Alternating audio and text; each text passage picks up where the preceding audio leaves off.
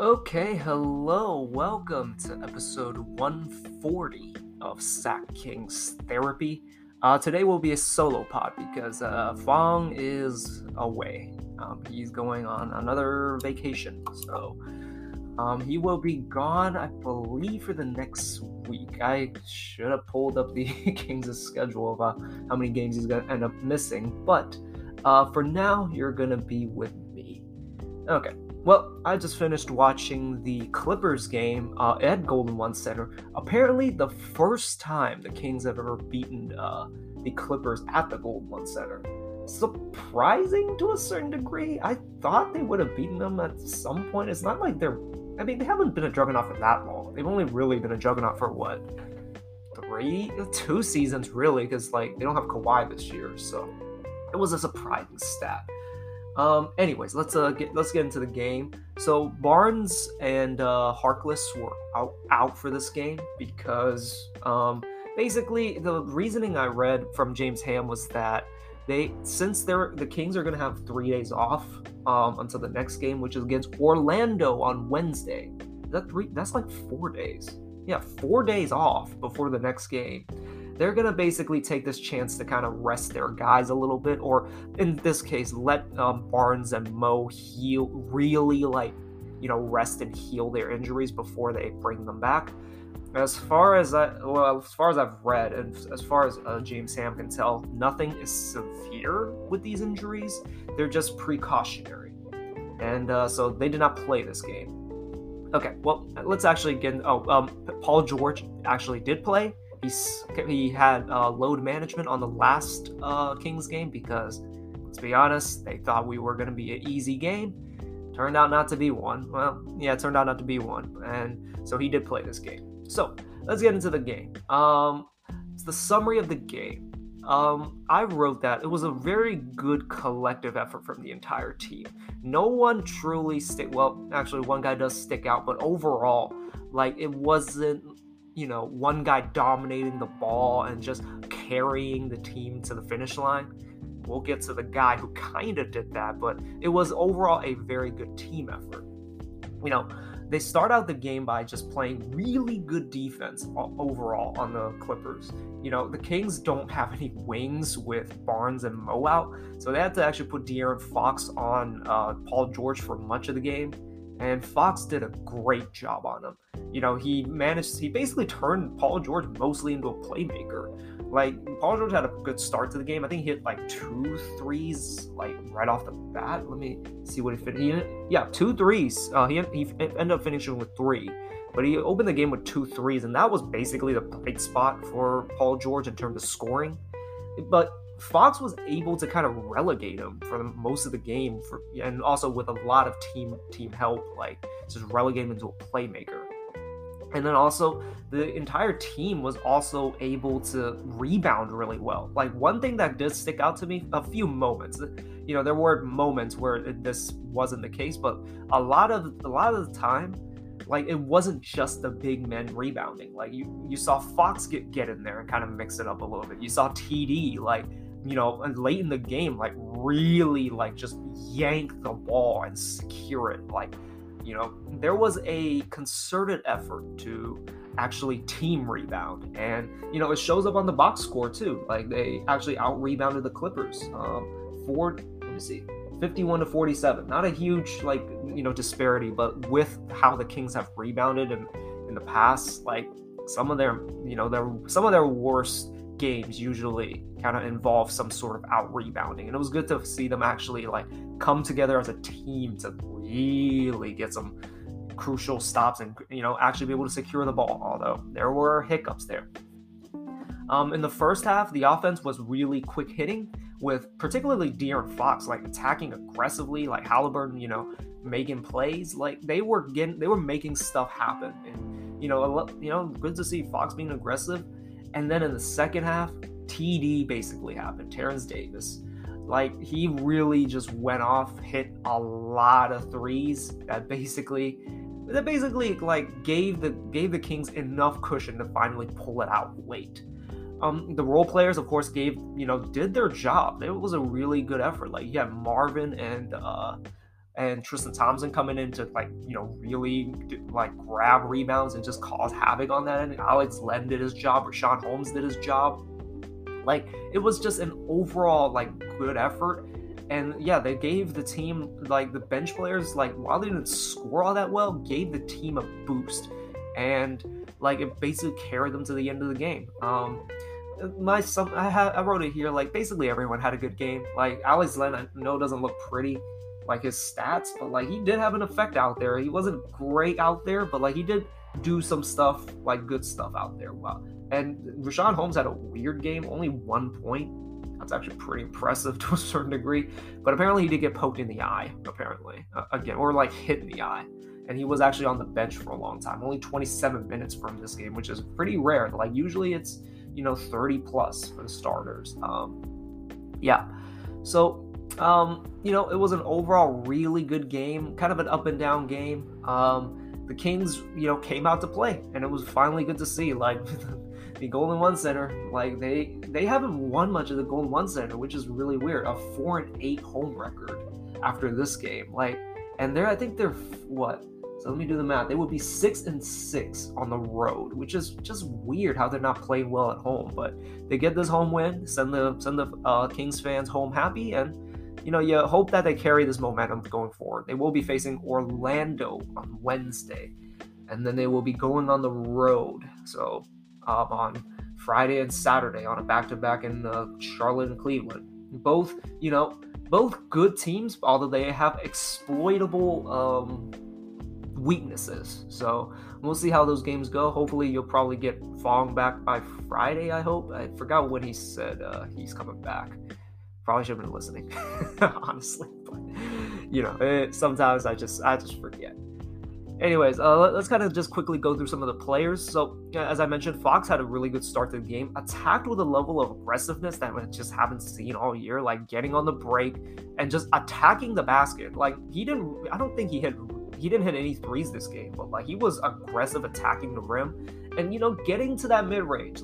Maybe some of the, I think I heard some of the stats, I haven't checked, aren't great, but I think that his mid-range is a viable option. He had some really nice, high arcers over Zubac this game.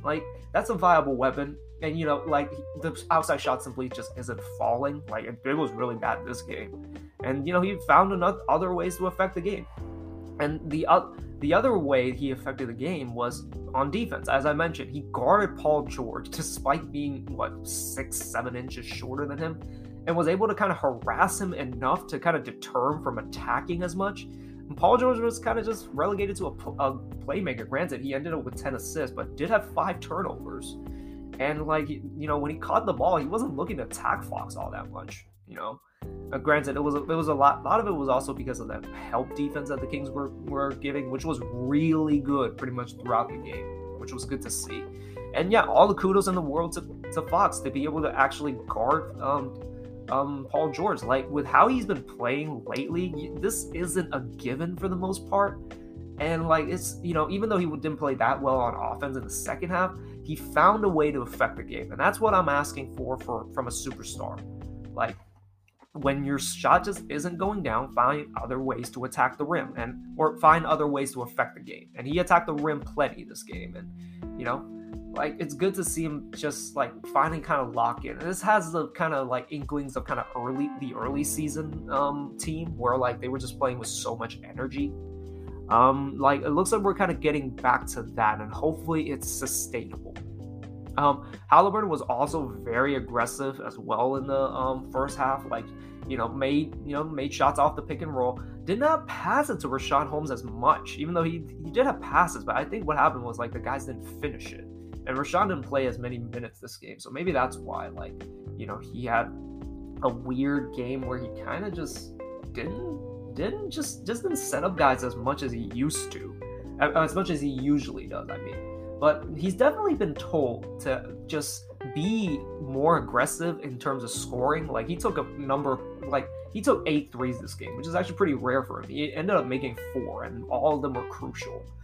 And yeah, he needs to be able to score a little bit more, just to put a little bit more pressure on the defense, and take the load off of De'Aaron Fox to a certain extent to have to be, the last year's Fox, if you will. Like, he just seems to, Halliburton needs to be able to find a way to kind of balance it out. And in this game, like I thought he did a pretty good job. Although with the kind of increased aggressiveness, he did have 5 turnovers. Although I will defend him and say 2 of those were the weird push-off fouls where like, so the rule is that you can't you can't bump into the guy to cut him off anymore. And like he tried to do that and it just didn't, and the ref called a foul. Like it was really weird. He did it twice. And the other one was kind of a push-off, but it wasn't really one. Like he extended the forearm a little bit, but I didn't think it was a push-off. So like 2 of those turnovers were just weird calls, to say the least. Scott Foster was officiating this game. So yeah, usually a suspect when you wanted to complain about the reffing. But overall, I think he did well. Although, like, would like to see him find a way to also, like, maintain his playmaking in terms of setting, particularly Rashawn up. Like, and yeah, we'll see if he's able to kind of figure that part out. Like, he can definitely score, and he definitely should score a little bit more. But he's got to, make more plays. Although I think he did a pretty good job this game. Quick shout out to Chimezie Metu, who had 5 blocks, which is wow. I didn't even realize he had that many blocks. But like he had a number of just really good help side blocks. Like he also had like 2 blocks on Paul George that were pretty impressive.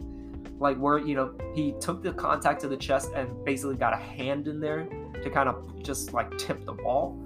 And also, like, yeah, help side defense. He had one pretty brutal block on Ibaka on a post-up, like, coming over from the weak side. Like, so he's going to be up and down in terms of offense, but you can always rely on him for some good energy. And, like, he also really had some really nice snatch rebounds where, like, contested rebound, and he really, like, went for those rebounds. And the Kings need that. And Metu, like, again, an up-and-down player for the most part on offense, but, like, and not a great defender by any means, but you can always count on him to, play with that level of energy that you just don't see that often.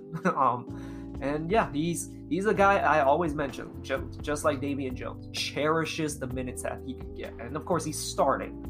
And, but, like, he's not taking it for granted. It hasn't, like, made him more... I don't want to say entitled, but like he's definitely still keeping up his level of aggressiveness and just energy. And the team needs that kind of energy. Bagley Bagley had a really good game. Like he had been out because of like illness. They didn't specify what kind of illness, but it was non-COVID related was what they told. And he came back, and overall I thought he had a good game. Like again, just didn't force anything. Just played his role as a big man. Although I will say some of his passes like were just I always have like a mini heart attack every time he passes the ball, because like the Kings run dribble pitches a lot, and like they basically is one option to pass in these kinds of sets, and like he kind of flings it a little bit, and like the defender is a lot of times is dangerously close to getting a hand on the ball, and I wish he would just like be a little bit more secure with that. He'll probably learn it with more experience, if he stays on this team. But like it's some of the times like it's just I always get nervous when he passes. But he had a very good rebounding game. He gobbled up. I think he had about like almost 10 rebounds. I think just in the first quarter, just gobbled up rebounds, and again just played his role out there, and also really like good defense for a few possessions. Like granted, it is Eric Bledsoe, and not to shade Eric Bledsoe as much, but like Marvin guarded Eric Bledsoe really well at the rim. Like he was backing up, jumping straight up, with his arms up to pressure the shot, and with Davion kind of pressuring him like and kind of forcing him into Marvin. Like Marvin did a good job on like I want to say 2 possessions. It might have been more. But like he did a pretty decent job protecting the rim while he was out there. I think Alex Len was out there with him too, but like he held his own on that end. So yeah, he seems to be like, finally kind of showing some progress here. And, like again, if he stays on this team, like there's a role for him here. And, Alvin seems to have kind of like unlocked him a little bit more. Like Luke had a very short leash with him, but Alvin's kind of letting him kind of play and just kind of figure it out. And he seems to be starting to get it. I will say he did have, again, I said something about heart attacks every time he passes the ball. He had this weird ass turnover. So he grabs the rebound and is actually trying to look for someone, but no one was available. So he starts dribbling up the ball. Terrence Mann does foul him from behind, like I feel a number of times by bumping into him constantly. And it seemed to fluster him a little bit. And then he just throws the ball to Luke Kennard for no reason. And it was just one of those things where he needs to just be better at passing. I don't know how he improves it, but be better with his handle and just better passing decisions. Because my God, like some of those passes were just, oh, what are you doing? Davion, his usual self, only had 2 points, and I believe it was a fast break layup from Buddy. And every game he's going to go out there and play some damn good defense, and he plays some damn good defense on Eric Bledsoe. Just made him really basically flustering him and kind of like egging him into attacking the rim. And again, as I mentioned, like just kind of forcing him into Bagley and just forcing him to make bad decisions, basically. Like, what did Eric Bledsoe end up with? Eric Bledsoe ended up with, I thought he had more turnovers. It was over 7 though. But yeah, Davion definitely had an effect on him, and he did a good job on like Reggie Jackson, like when he was on him. And he also had some good possessions on Paul George. As long as Paul George didn't post him up like anywhere near the mid post, he was really good on him. Even when, like, Davion has an incredible ability, like despite being 6'1" or 6'2", like when perimeter players drive at him, like they are usually like forced, like they basically end up forcing it, and like end up just missing the layup.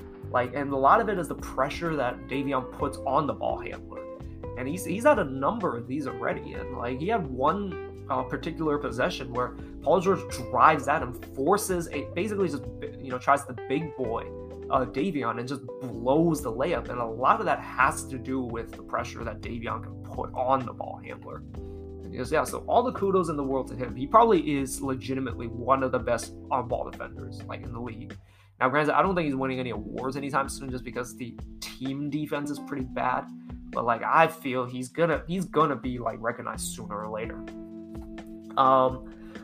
Let's see. Tristan Thompson made a rather rare appearance because I think as I mentioned, I think Rashawn got hit in the eye and just couldn't play extended minutes. Like he came in, he had 2 buckets and like just gobbled up so many rebounds. Like he had 2 offensive rebounds, and like when he wasn't grabbing rebounds, like he was in there with Bagley. Anytime they were in there to like during that stretch, it felt like they literally grabbed either every rebound or they would draw a foul on the rebound. Like he ended up getting 4 free throws in 9 minutes. Like that's how aggressive he was. And just, yeah, he was out there, making a difference. And him, Bagley, and Buddy, like it's a weird combination, but they actually led the Kings on a run that got the lead to 14 like early in the 4th. And again, it's about every role player just playing their role and just doing their thing, and that's what the Kings kind of need. They just need like guys to just play their role. And Buddy, Bagley, and Tristan Thompson, like they're doing a great job of that. Let's move on to Buddy. Like Buddy's minutes have actually gone down significantly. He only played 20 minutes this game. Was 2 for 6, but 1 for 5. But I didn't think he played bad. Like he had a in the 4th. So I forgot when. Okay, we'll talk about the first steal. So he ended up with 2 steals and a block. He had a block on Luke Kennard in the first quarter. And then he had, I forgot, I think it was the second quarter or the third quarter, but like he checks in, Isaiah Hartenstein like dribbles near him, and then he just grabs the ball. And then early in the 4th, like I forgot who Marcus Morris was posting on. It might have been Halliburton or Fox. He tries to post him up, Buddy sneaks him from behind and gets the steal beautifully. And that basically sparked the run that got the lead to 14. And it was incredible just to see him out there playing defense and just, sparking a run. And it wasn't because of his scoring. And, because he's playing just less minutes, he's not like just forcing. He's not forcing as much, like especially the bad buddy shots. Although we'll get into kind of what has been replaced by TD. Like he's not forcing the bad buddy shots, and like when he doesn't have it, he's more willing to actually pass it on and just get the ball moving. And it's good to see him not have to dribble the ball as much. And yeah, like this seems to be a good version of, like, a more reserved version of Buddy. I felt someone definitely told him to just dial back the aggressiveness. And again, like that Lakers shot, that 27-footer, like that he took, that should have got him benched. And I imagine someone afterwards told him that, and like he just kind of calmed it down, and it's good to see that. Let's talk about TD. So TD overall had a great game. He's basically the reason why the Kings won this game. When things got bad in the fourth, like he was there to hit like 2 more threes to kind of seal the game and give the Kings a good enough cushion for them to hold on to the win. But in the third, he caught fire, and that was basically when the Kings were starting to get a little separation. And all the credit in the world for him to do that. But like in between, he has some frustrating plays where he definitely, like, as Fong coined it, he has the buddy mentality. He will attack, and he is fearless about what kind of shot he's gonna take. There's gonna be we got to come up with probably a name for this other than just bad TD. But there was I want to say, I remember one specifically, but like there might have been more. But there are times where he will just dribble the ball the entire possession, dribble, and then takes a step back three. I hate those possessions. It's almost worse than what anything Buddy does. And like those are the kinds of possessions I absolutely hate.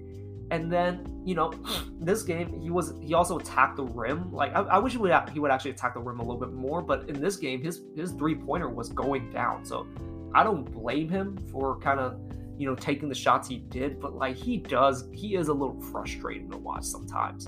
And like, he's good at going to the rim. Go to the rim a little bit more. Like, don't always settle for the 3. And, of course, again, he is the guy that saved us, hit all those threes to give the Kings enough cushion to hold on to the game.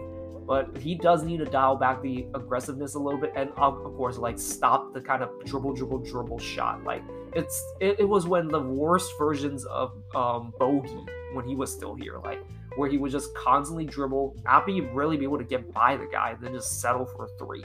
But in this case, like, Terrence Davis can get by guys. He's got a little bit of burst to him, and I just wish he would dial back on some of the bad plays that he makes. Okay. One more thing to mention about the Kings is the Kings need to figure out how to close out games, because the biggest negative of this game was they were up 14 with 7:23 to go. Again, that run kind of keyed by Buddy Hield of all people on defense too. Like, basically gave him a 14-point cushion. But the Kings they just always do this. Like, it's not even they take bad shots, but like they let their foot off the gas pedal and just, I don't even know how to explain it. They just, dial back the aggressiveness. They start missing shots, and then on the defense, they play decent enough defense, but usually it's just not good enough. And either the guy hits a tough shot over them, or like they score like at the end of a shot clock on a crucial stop that the Kings need. They need to find a way to better close out these games. Like, I guess, like, and the ball needs to be in De'Aaron or Tyrese's hands, and they need to be able to figure out how to get to their spot. Like, that would be, I don't know how they solve it, but that would be like that. I think that's where it would start. Let's just say, I don't know how they would solve it, but that's something they definitely need to figure out. And then they were up 14 with 7:23 to go, and by 2:57 it was a 3-point game. And luckily, again, TD was there to kind of basically hit enough shots for the Kings to, again, hold on. But like in a game where TD doesn't go off, this very likely is a loss. And it's just one of those things the Kings need to figure out, or one of these days they will absolutely blow a game in the clutch because of it. And, we've seen them blow games. They blew the Laker game, a lot of it because of this, because they weren't hitting shots, and then it affects the defensive end. They need to figure out a way to, I guess, be mentally stronger. And I don't know where to start. But again, I think I don't know what the overall solution is, but I think a good place to start is to always be able to find a way to get the ball into De'Aaron's hands and Tyrese's hands, and they need to find a way to get to their spot. The final thing I want to quickly talk about this game is Kings need to figure out how to attack a zone. There were two moments where, not two moments, but there were instances where the Kings could have actually gotten more separation, and if anything, even ended the game early. But the Clippers went to a zone, and but part of it is the personnel. They don't really have the zone breaker, a guy to flash to the free throw line and, send a cutter. They don't have that high post guy to, maybe Harry Giles would be great in this position, but we don't have Harry Giles anymore. So I don't know who it would be. Maybe probably Rashawn, or hell, get Halliburton in the high post somehow. I don't know how that would work, but it's just, they need to figure out a way to attack the zone, because it's been too often, I feel like they just get stymied by the zone defense. Toronto, although I can't be sure if they ran zone, but they had just so much length, and just the way they kind of defended felt like a zone. They did not know how to attack it, and everything just kind of comes to a halt for the Kings when the other team goes to a zone, and they need to figure out a way to attack it, because it seems to be their Achilles heel right now. And more teams are going to figure this out, and it's going to lead to some pretty ugly basketball if they can't figure it out.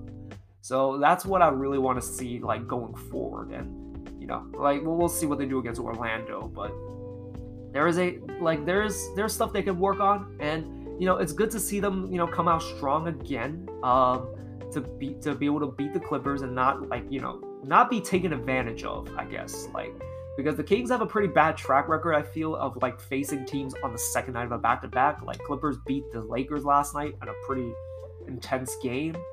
The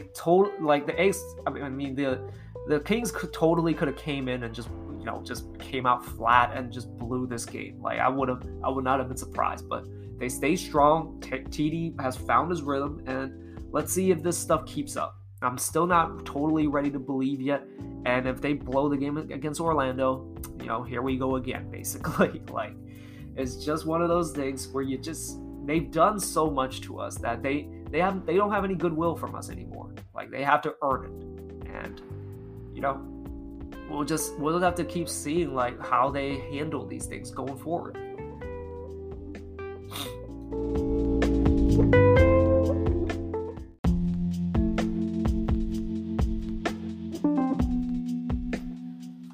Okay, moving on to this is a working title for this segment. I'm going to call it Raven's Call. Why am I calling it that? Because I just watched Game of Thrones. For loyal listeners, you guys will have known that I've been watching Game of Thrones. I have finished it. Yes, I had a short little review of it. But not going to go into that too much. But one big thing about Game of Thrones is that there's ravens, and that's basically how basically the story that universe communicates through long distances through ravens. I don't fully understand it. Just it seems I don't really get the whole ravens thing, but that's how they communicated. And one of the things I always like to do, just kind of listen to news around the realm. I like to say listen to news around the league. Is through podcasting, and I want to create this new segment. I mean, I've done draft versions of this in other podcasts, other podcast episodes. So this is kind of it's going to be a new thing. Going to be an official thing. It's going to be Raven's Call, where I basically go through my week of listening to podcasts, and if there's anything interesting I want to discuss, I will bring it up here in this segment. So, what's on, I guess, the agenda for this week, or this episode specifically. So, interesting thing I heard from Tom Havershaw's podcast this week. It's called The Haver Show with Amin Al-Hassan. I know he's not popular around SAC. Like him or hate him, he makes good points. And I will be the first to admit he's quite an asshole. So, I'm not the biggest fan of him anyways, but like he makes good points, and I usually respect his basketball opinion enough. Like, he is a smart guy in that regard. So, they had Sam Amick on. And the interesting thing, like, Amin Al-Hassan basically asked a very interesting question about, Joe Dumars and what his role is in the front office. And I thought that Sam Amick had a very interesting answer. He basically says that Joe Dumars is essentially the Jerry West of the Kings right now. Now, if you guys didn't know, Jerry West, like, for the Warriors and the Clippers, is kind of, in modern times, like what he's most well known for. I believe he was a GM for the Lakers at one point, because he famously drafted Kobe. But like in modern times, like what I'm familiar with, he was a big component in the Warriors dynasty and kind of keeping Klay Thompson on that roster. They were about to trade for Kevin Love. And then for the Clippers, although I can't really name anything specific from the Clippers, but the Clippers, like, they hired good advisors, and Jerry West was one of them. So basically, he doesn't hold an official position per se, but like he holds a position as an advisor. And Joe Dumars, like, he's kind of been a bit in the shadows. It's not been clear, like, for the most part, what his role is, but it's always been kind of speculated he's in Vivek's ear. And with Sam Amick essentially kind of confirming this, he's basically, a high-level advisor to Vivek. We kind of knew this to a certain degree, but I didn't know it was, like, I guess that deep, if you will. He basically plays the Jerry West role for the Kings, and he basically is the owner, in this case, Vivek's right-hand man, if you will. Which I thought was very interesting. I thought it's a bit of a revelation to me, just because there hasn't been really any specifics, if you will, on how the front office works. We've all assumed that Monty McNair is the guy that runs the front office there, but we've always kind of had some inklings of some weirdness going on in the front office, and let's talk about it now. Like, the decision to promote, I guess, Alvin Gentry to the interim head coach. Like, I had heard that, from podcasts, and I'd said it on this podcast, like, the conversation was that, or basically the front office, which actually includes Joe Dumars, wanted Alvin Gentry as the interim head coach. There was some debate on whether to make him just a straight up head coach or the interim head coach. But then the ownership was the side that pushed for Doug Christie. And, Sam speculates, like, maybe it was a bargaining chip, if you will, like, in a way to basically use it as leverage to negotiate with Alvin if he wasn't willing to take the job, that they were just going to promote Doug Christie. But, like, they do bring up, like, Amin brings up good points in that it's still concerning that the ownership still wants to do this, like, basically get it involved as much as they do. Now, of course, the result was I think the right result. Like, you don't want to throw Doug into this when he doesn't really have that much experience running a team, running as a head coach. And, James Ham brought it up, and, Amin and those guys, they know what they're talking about. Like, you don't want to throw a guy with no experience into the fold to essentially let him get eaten by the wolves. Like, Doug doesn't know. Doug, like, has knowledge of coaching, but does he have, knowledge and experience of running a practice? Handling media, I guess. Well, he'll be able to handle media, but like the little intricacies that maybe we don't see behind the scenes, like Doug probably more or less would not be completely ready for that. And promoting Alvin was the right choice, because he has been in the most interim head coaching jobs, interim head coaching jobs like in history, I believe. And and he's been in the league for like a good 30 years at this point. So you talk about experience. He's got all the experience. So even if the ultimate result is Doug getting the job, like you might want to like, take some time to kind of groom him for that job and let him get some experience before any of that happens. And it's still concerning that Vivek still is in that mind after the whole Vlade fiasco. Amin brought it up, like, he still seems to have not learned from that lesson. Like, don't throw a guy who has no experience, who has a name but no experience in the profession that he's working at, into the fold. Like, it usually doesn't end well. And they brought up the name, like, maybe like it's like a Steve Kerr type situation. Sure, but that's the exception. Usually it's not the rule. Like, who's a good example? Like the guys I'm thinking of course, came from college basketball, and Jim Boeheim or John Beilein? The one that coached the Cavs for 1 year, and basically was the old team hated him. And Fred Hoiberg, like that, it just doesn't always work out that way. Could Doug Christie be that guy? Maybe. But is it a good idea to take that chance? Probably not, when you really do need some stability. And like, worst case scenario, it goes bad. They fire Doug, and I doubt he becomes a pariah, just because he's such a great guy for the most part, and he's been in the Kings community for so long. But like, same thing with Vlade. It's like, a good portion of the fan base still doesn't like Vlade for all the mistakes he made during his time. And I don't want to have to end up like, having to, I guess not hate Doug, but like to see him go down that road if he's not successful. But yeah, it's good that, I guess, reason and logic kind of went out instead of emotional decision making from the ownership group. But it is concerning to see that's still in play. I hope it doesn't have to come to this, but like, it might have to come to an ownership change for there to be actual change. Like, at this point, this is not fun to think about. Another interesting tidbit that, well, at least I didn't know about this, but like during the GM search, remember a certain amount of guys dropped out. The primary one was Sashi Gupta, like late in the process. I forgot there was another guy that dropped out really early in the process.